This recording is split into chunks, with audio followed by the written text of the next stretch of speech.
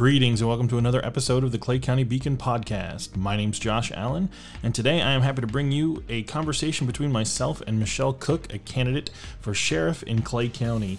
I hope you enjoy the episode, and make sure to subscribe to the Clay County Beacon podcast on iTunes, Spotify, Podbean, or wherever you listen to your podcasts.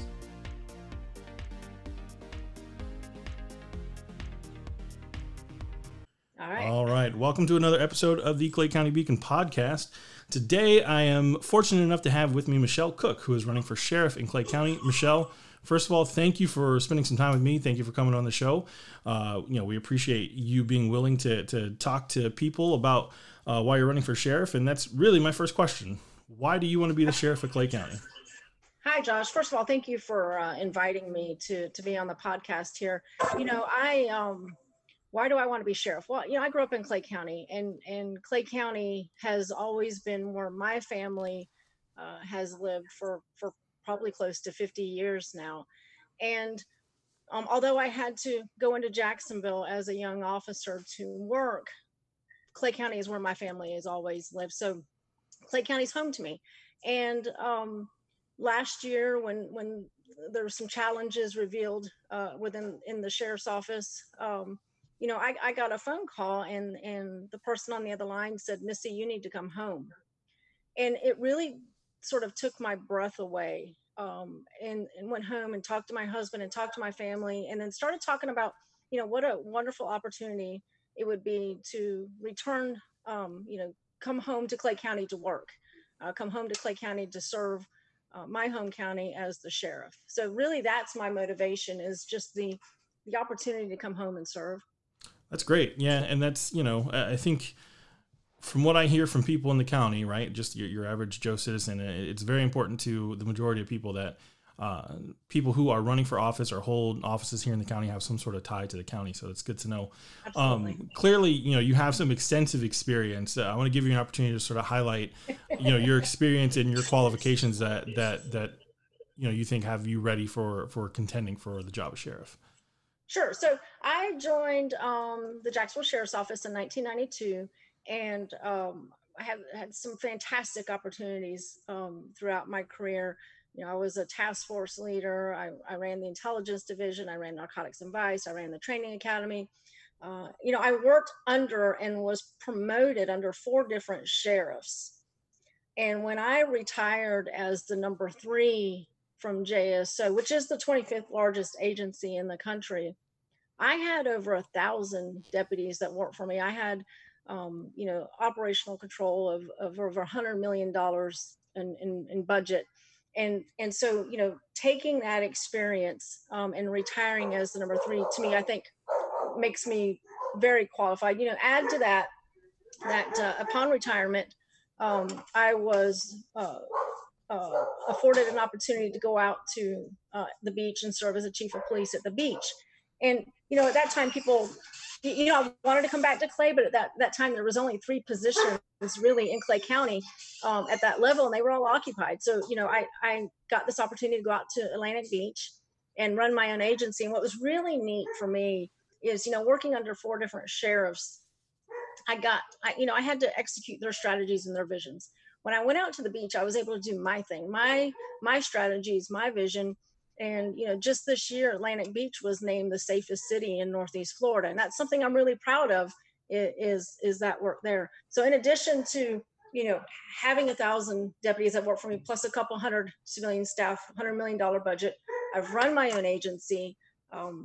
And, we were named the safest city in Northeast Florida. But I also, a couple of other things that I do that I think really have prepared me for this opportunity is, I travel the country for an organization through the Department of Justice, and I teach active shooter incident management. So I teach police, fire executives how to manage an active shooter incident if one is to occur in their community. I've been doing that for quite a while. The other thing that I do that I'm really proud of, that I think really sets me apart from the other candidates, is that I serve as an incident commander for a state crisis response team. There's 6 teams in the state of Florida. I joined the team around 2005, and I've worked my way up and have served as an incident commander for the past several years. So when there's a crisis in the state, And even in the country, our team has responded to a couple of incidents outside the state. But when there's a crisis in the state, my team's called. I'm called. And so, most recently I served as an incident commander for the region for the COVID response. And again, I think that's what sets me apart from all the other candidates is, I've managed a large number of people. I've managed a large budget. I've led my own agency. I've had to make life and death difficult decisions many, many times. And I have the experience and wisdom that comes from, doing all of those things. That's great. Yeah, I think, well-rounded candidate is always good, right? Especially in the sort of, I don't want to say industry that law enforcement is, but it kind of is, right? There are facets of it that are public service, but there are facets of it that are a job and an industry like anything else. And it's good to have people who have done successfully a great many things. So all that, the experience that you have, the things that you've done in your past, all that comes together. And I assume, you talked about having your own sort of vision for the Atlantic Beach Police Department. What would be your vision for the Clay County Sheriff's Office should you be elected sheriff? I think there's a couple of things. First, Clay County is on the cusp of experiencing unprecedented growth. Growth like we haven't seen since Clay County was born. And I think you have to have a law enforcement leader who is nimble with resources, smart with money, and responsive to the community. And those are three things that when you look back across my career, those are three things that I'm good at, that I've done. I'm responsive to the community, smart community policing programs, deep, meaningful community policing programs, not smoke and mirrors type of community policing, like true community policing efforts that are going on. Smart with money. This budget doesn't belong to the sheriff. This budget doesn't belong to the sheriff's office. This budget belongs to every single resident who lives in this county. And you don't treat it as an open checkbook. You treat it as if I walked outside and asked Sally Smith, are you okay with how we spend this money? You want them to say yes. So, being really smart with the money and the resources. So for me, that's what's important. Yeah, I agree. I think, prioritizing where the money in your budget goes to make sure it's spent wisely, with Absolutely. The end goal being of obviously policing in the sense that, you're solving, crimes and figuring out who's doing what and taking care of that, but also like preventing crime, like looking at how crime starts and saying like, how do we create a community or area, county, whatever, that has measures in place to prevent, crime, because of the growth that you're talking about. This First Coast Expressway, it's an interstate, and interstate brings ease of access, and some people use that ease of access for good things like shopping or commerce or whatever. But there are some individuals, who use ease of access for less than honorable intentions, right? They come to do no good. And I think it's good to hear, your thoughts are at least partly, how do we prevent it? How do we work to manage the growth in a safe way, right? And to add to that, let me just add to that, Josh, if you don't mind. Yeah. Add to that. There is a finite number of deputies on the street. There's a finite number of public safety personnel. And so you have to have force multipliers in the community. And your force multipliers are the citizens. Now, a citizen's not going to pick up the phone and call the sheriff's office if they don't have a relationship or they trust that sheriff's office. And for me, the effective way to prevent and solve crime is to maximize my force multipliers out there by spending quality time with them, having deputies spend quality time with them. Relationships aren't built in a crisis. Right. Relationships are built in the everyday goings on of our daily lives. And that's where you have to invest your time and your efforts, is building those relationships so that if Josh has an issue, there's no hesitation that Josh is picking up the phone and making the phone call for help. Yeah. And I think coupled with that, the relationship plus, there has to be a level of a perception of competency, right? Like if I'm a citizen and I see a thing that is happening that I can't handle, right? Like, there's some sort of incident that's going on, but I don't know that the police officers that I would call, and I'm not saying this is the case, this is a hypothetical, right? Right. I don't know that they're going to be able to handle it either, or they're not going to show up, or it's going to take them, way too long, a perception of being too long to show up. I think the competency plus having that relationship, and I think are so important, and I think to hit on bring up a good point. Yeah, go ahead. Well, you bring up a good point. I'm sorry, there's a delay in your talking. Yeah, no worries, no worries. Stop talking. Yep, no worries. So, I used to run the Northeast Florida Training Academy. So every policeman that needed training in the area came through my training academy. And training is huge, because at the end of the day, if a citizen calls 911, to your point, if a citizen calls 911, they want a quick response by a professional law enforcement officer who is trained and equipped to manage the situation. And, I to this day still travel the state and the country training, and training is a huge thing that has to be ongoing for the men and women in the agency.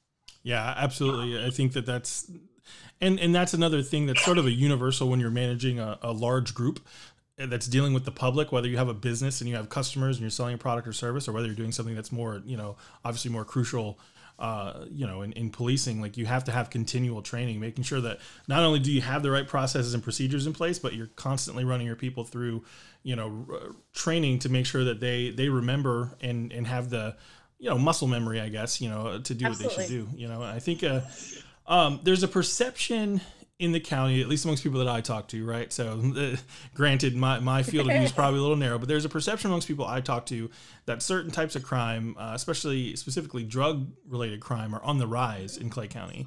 I'm curious to know, is that your perception? And if so, do you have any thoughts around like how we could change that trend? Absolutely. So I used to run narcotics and vice at the Jacksonville Sheriff's Office, and I can tell you that I know firsthand, because I have family, my family lives here in Clay County. Drugs are on the rise, and they're coming right down Blanding Boulevard. They're coming right down 17. They're going to be coming right through that new expressway. And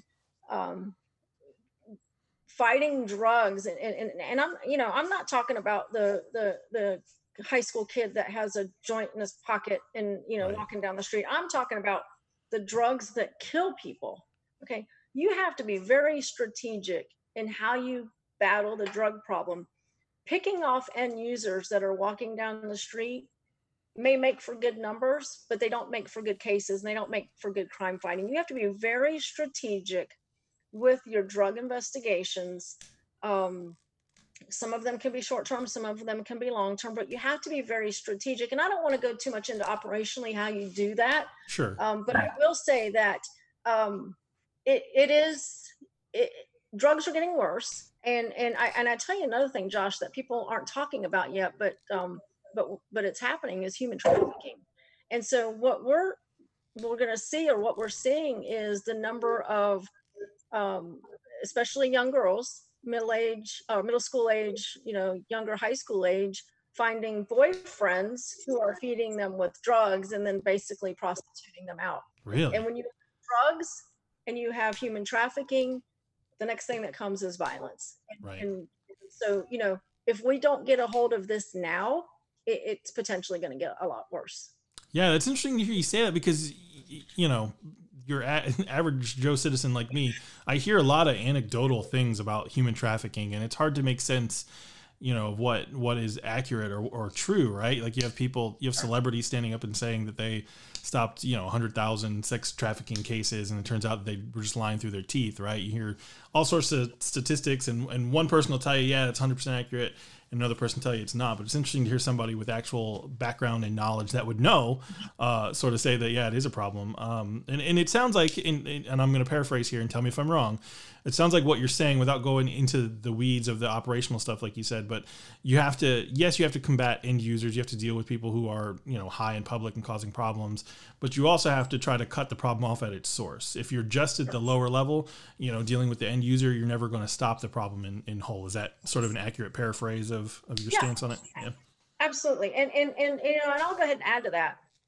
So, and let me just give you for example, single mom, couple of kids at the house, and she goes in for dental visit and is prescribed some pain pills, and next thing you know, she's hooked on pain medication.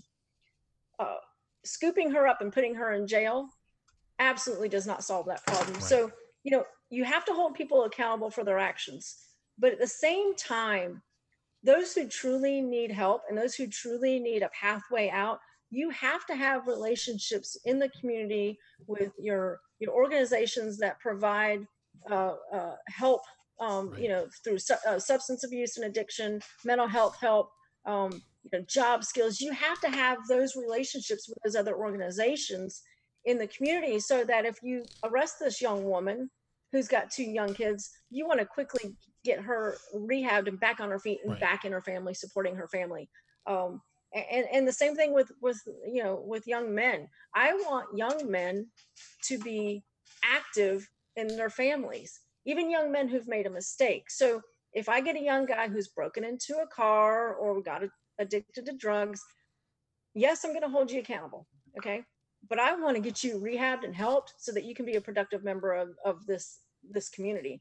And putting those same sort of low end users in jail over and over again Right. doesn't solve any long term problems, and it really just sort of continues to break down the family. Yeah, you could argue that it has longer term ancillary negative effects that I don't think anybody intends. Like you have to, I think that leads into a larger point. It's always been my view, and I'm no expert by any stretch of the imagination, but it seems like any sort of criminal justice system or whatever you want to call it, whether it's county, state, federal, that doesn't have an element of rehabilitation, for the Sure. people who probably, just need a hand to get out of a cycle that they're in. I think, it's very short-sighted not to have that, in your Sure. criminal justice tool belt. Yeah. And I'll tell you this, I speak from experience. So there's been a couple of organizations that I've been involved with heavily, and one program that I actually started, and that I'm very proud of, and it's the Chronic Homeless Offender Program out of Jacksonville. I started that program with the permission of then Sheriff John Rutherford, Right. and the partnership with the Homeless Center and the state attorney and the public defender and the chief judge. Mm-hmm. And what we did is we took folks that were homeless and were chronically committing misdemeanor offenses, and when we picked them up on a minor offense, urinating in public, Right. something like that, we afforded them the opportunity to enter into a wraparound service program. And that program, in fact, I was on the phone just last week with another county in Florida, wanting to know how we did that. How did we set that up? What did that look like? And so for me, partnering with all these other organizations in the best interest of the person is better for everybody. And I've actually done that. Like I've actually set up a program that's been very successful. Now, Josh, I will sit here and tell you, because I have looked, I have looked evil in the eye. I mean, I have had a gun pointed to my head. I have been shot at. There are evil people in Yeah. this world, absolutely evil. That's what jail should be for, Right. is those evil people. Folks that are just having a rough time or just have sort of stepped on themselves a little bit, let's give them a way out. Let's give them some opportunity to get themselves together. Yeah, I think you have that opportunity and you give people a chance, and then it's sort of, you have the steps there, but it's up to the folks who are willing to actually take the steps, to get out of that cycle. That's all good stuff. So talk a little bit, if you can, I don't know how much detail you want to give, right, on your idea of what effective community relations look like. You talked earlier about having a relationship with the public so they're confident that they can call on a law enforcement agency to handle an issue. What are your thoughts on how you actually grow that relationship? How do you form that with the public? It well, back in the early 90s, I was asked to start the community policing unit in Jacksonville. And it taught me a lot. And I'll tell you another thing too, Josh, that taught me a lot about community policing is I'm not a big person. Like I am not a big, overwhelming, physical Right. kind of person that can just rough people around. I'm kind of small frame. So for me, the way I was successful as a beat cop was that whenever I had some downtime, I just stopped and talked to people. Right. That is, community policing is not a program or a project. Community policing is a way of just doing business every day. It's taking the time to talk to people. It's taking the time to learn somebody's name. Where do your grandkids go to school? Where do you go to church? That's relationship building. And I started the community policing program in Jacksonville, but I didn't like the idea of the program. To me, a program is something that has an end date. Right. It has, I didn't like that. It's more about a philosophy and a way of doing business. Now, I will tell you this. One of the challenges of hiring young people today and coming into law enforcement is they're not necessarily schooled up on like conversations, like if they'll text you back and forth, right? So how do we empower young deputies and train young deputies to engage in conversation? And then that's the expectation. So community policing to me is not a program or a project. It's just how we do business. And it's relationships that are built through communication, through time, through visits. That's how you do community policing. Well, do you think it's fair to say that some of that, at the deputy level would be learned by their interactions with their supervisors or even with you, right? I think it would be important for leadership within a group like that, where you're saying like, hey, when you're out and about with the public, here's how we want you to interact with them to build trust and foster a relationship. I think, I think it's important. I know in the business world, in my world that I live in, that is the sort of thing. Like if I have a team of people, and I've had teams of people report to me, if I want them to act a certain way or treat people with a certain amount of dignity or whatever, if I'm not treating them that same way, I think it's hard to ask people to do what you're not willing to do yourself. And I think, would you say that would sort of would that be a way that you would teach some of the deputies to do that, is by making sure that the folks above them, so like the supervisor, and forgive me if I don't know like the terms of the like the management, like the level terms amongst the deputies, but like I would imagine there's either supervisors or sergeants or something like that, right? I would assume that would be a tool in the tool belts to have the leadership exhibit those same qualities that you want the deputies to have themselves, right? Sure. Leadership and the tone of how people are treated, both internally and externally, the tone is set at the very top. And you have to walk the walk, talk the talk, and lead by example. And so, when I was in Atlantic Beach, going out, talking to people, I would take a young deputy with me just to watch and engage people in conversation. Right. And then talk to the deputy about, hey, that's how you build relationships. That's how you build that conduit of information. And I think you have to at the top and everywhere in the middle, you have to lead by example. I want to display every single day. I want to model every single day the behaviors that I want to see from not only the deputy, but the folks in the communications center, the folks that are at the window handling public records requests. And if you treat, and I'm real big on this, Josh, if you treat your employees and model your behavior in such a way that your employees see that every day, they're going to go out and they're going to treat the community that way. And, going back to force multipliers, if a deputy knows, what, my boss would want me to do this, or my boss would want me to say this, and they do that, then that goes back to build that community policing, right. Like basic community policing. It's not a program or a project. It's just how we do business. And if I want my folks to do that, I got to be doing that. Yep. I think that's wise. So I think that leads in sort of to another question. There's a lot of focus around the country.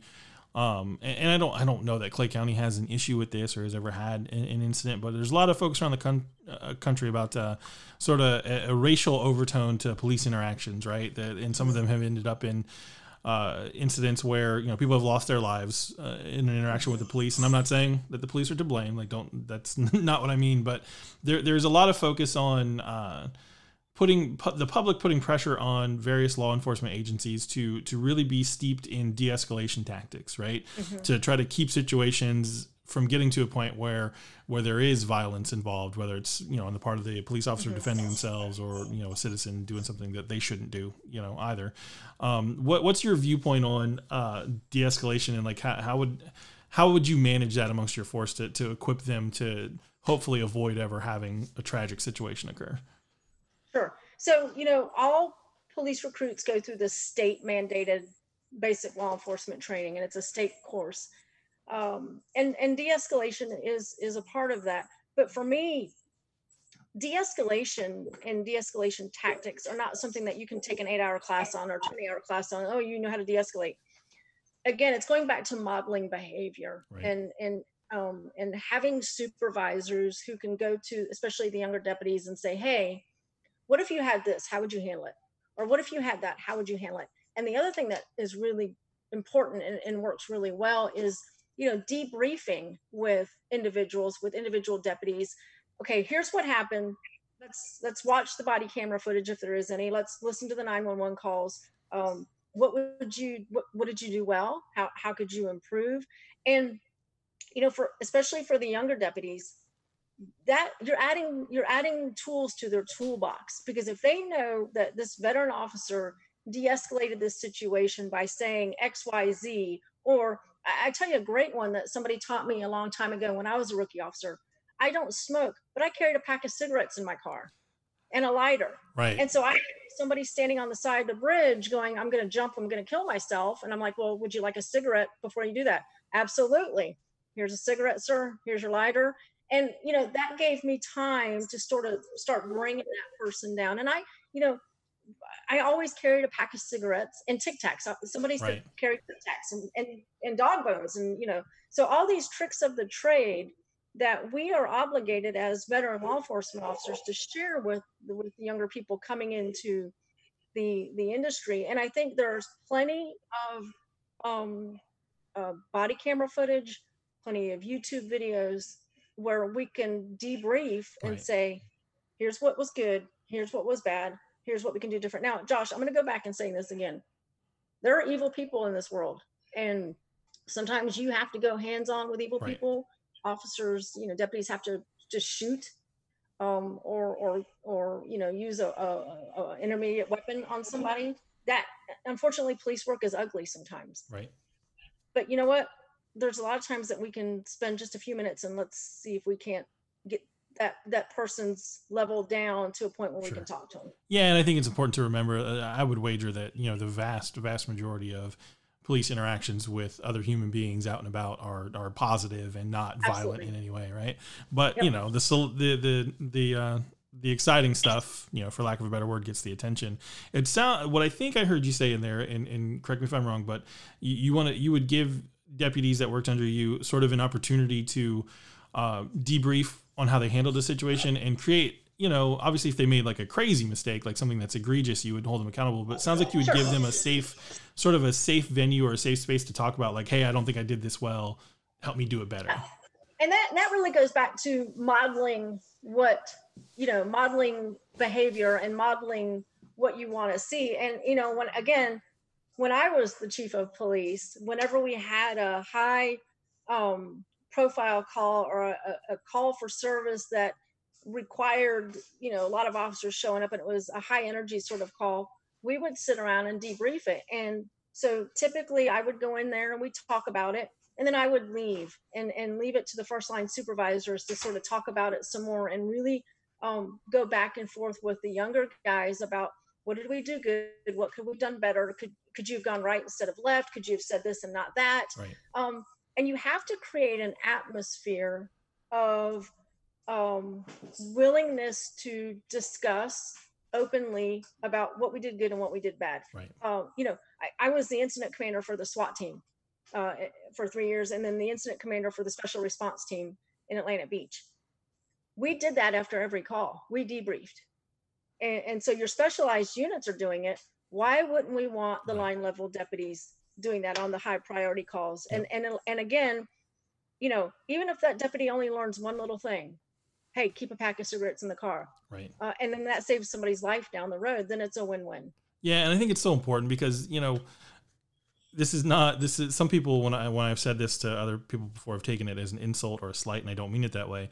As well trained and as knowledgeable and professional as most law enforcement officers are, they're just human beings.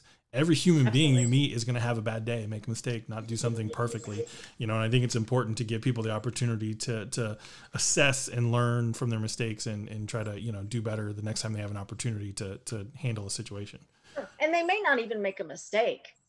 Just because you debrief an incident and talk about what you could do better doesn't mean you did anything wrong. It could be that Yeah, absolutely. the old wise veteran deputy that's ridden the beat for 30 years next to you says, youngster, next time you should do this instead of that. I mean, Right. those are the valuable lessons that you gotta, to share.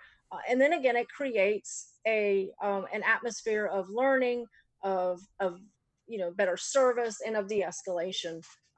If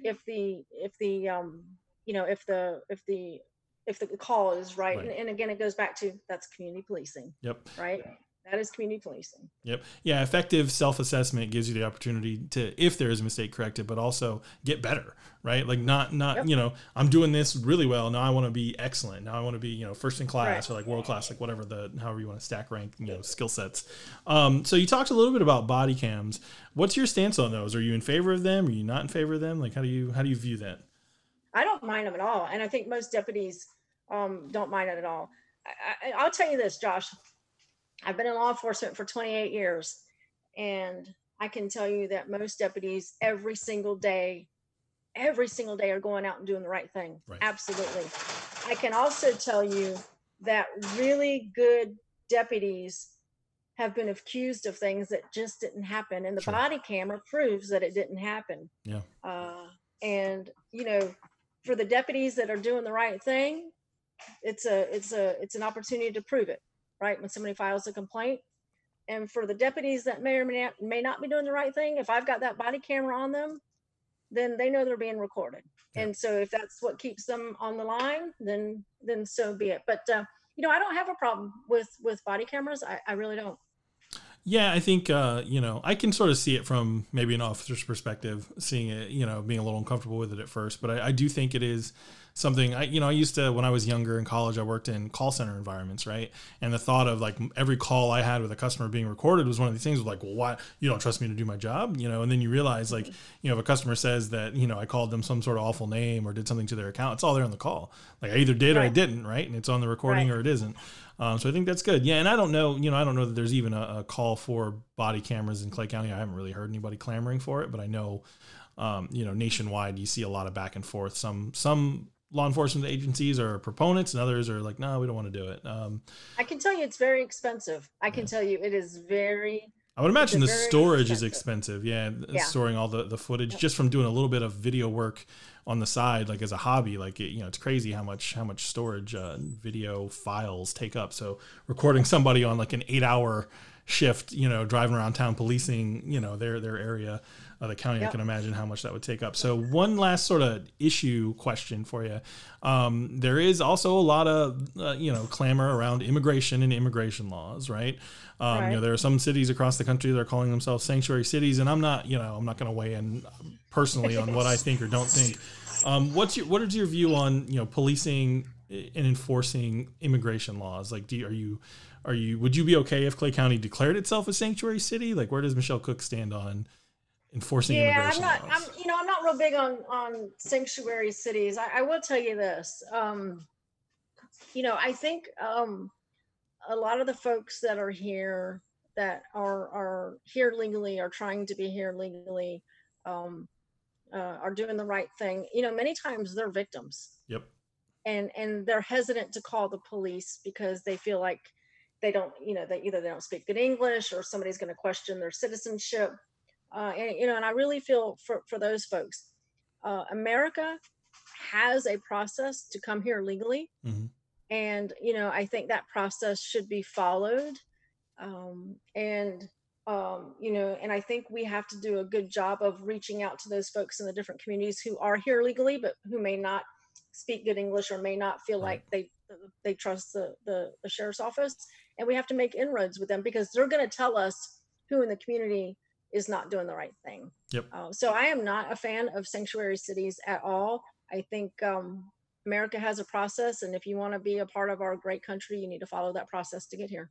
Yeah, it's kind of where I stand on it too, right? I think, some leeway in allowing people to to come, like you said, there's a lot of, we as Americans take for granted a lot of our comforts and freedoms and things that we have. And you look at some other folks' situations, I can, to an extent, understand someone who's willing to break an immigration law to come and maybe have a chance at a better life. But I think, if that person is coming, here or anywhere else to do things, that aren't good, to break more laws and create more crime, more problems, then I think, they ought to suffer those consequences. I mean, I will say this: if you're arrested in this county and you're an illegal immigrant, you need to go.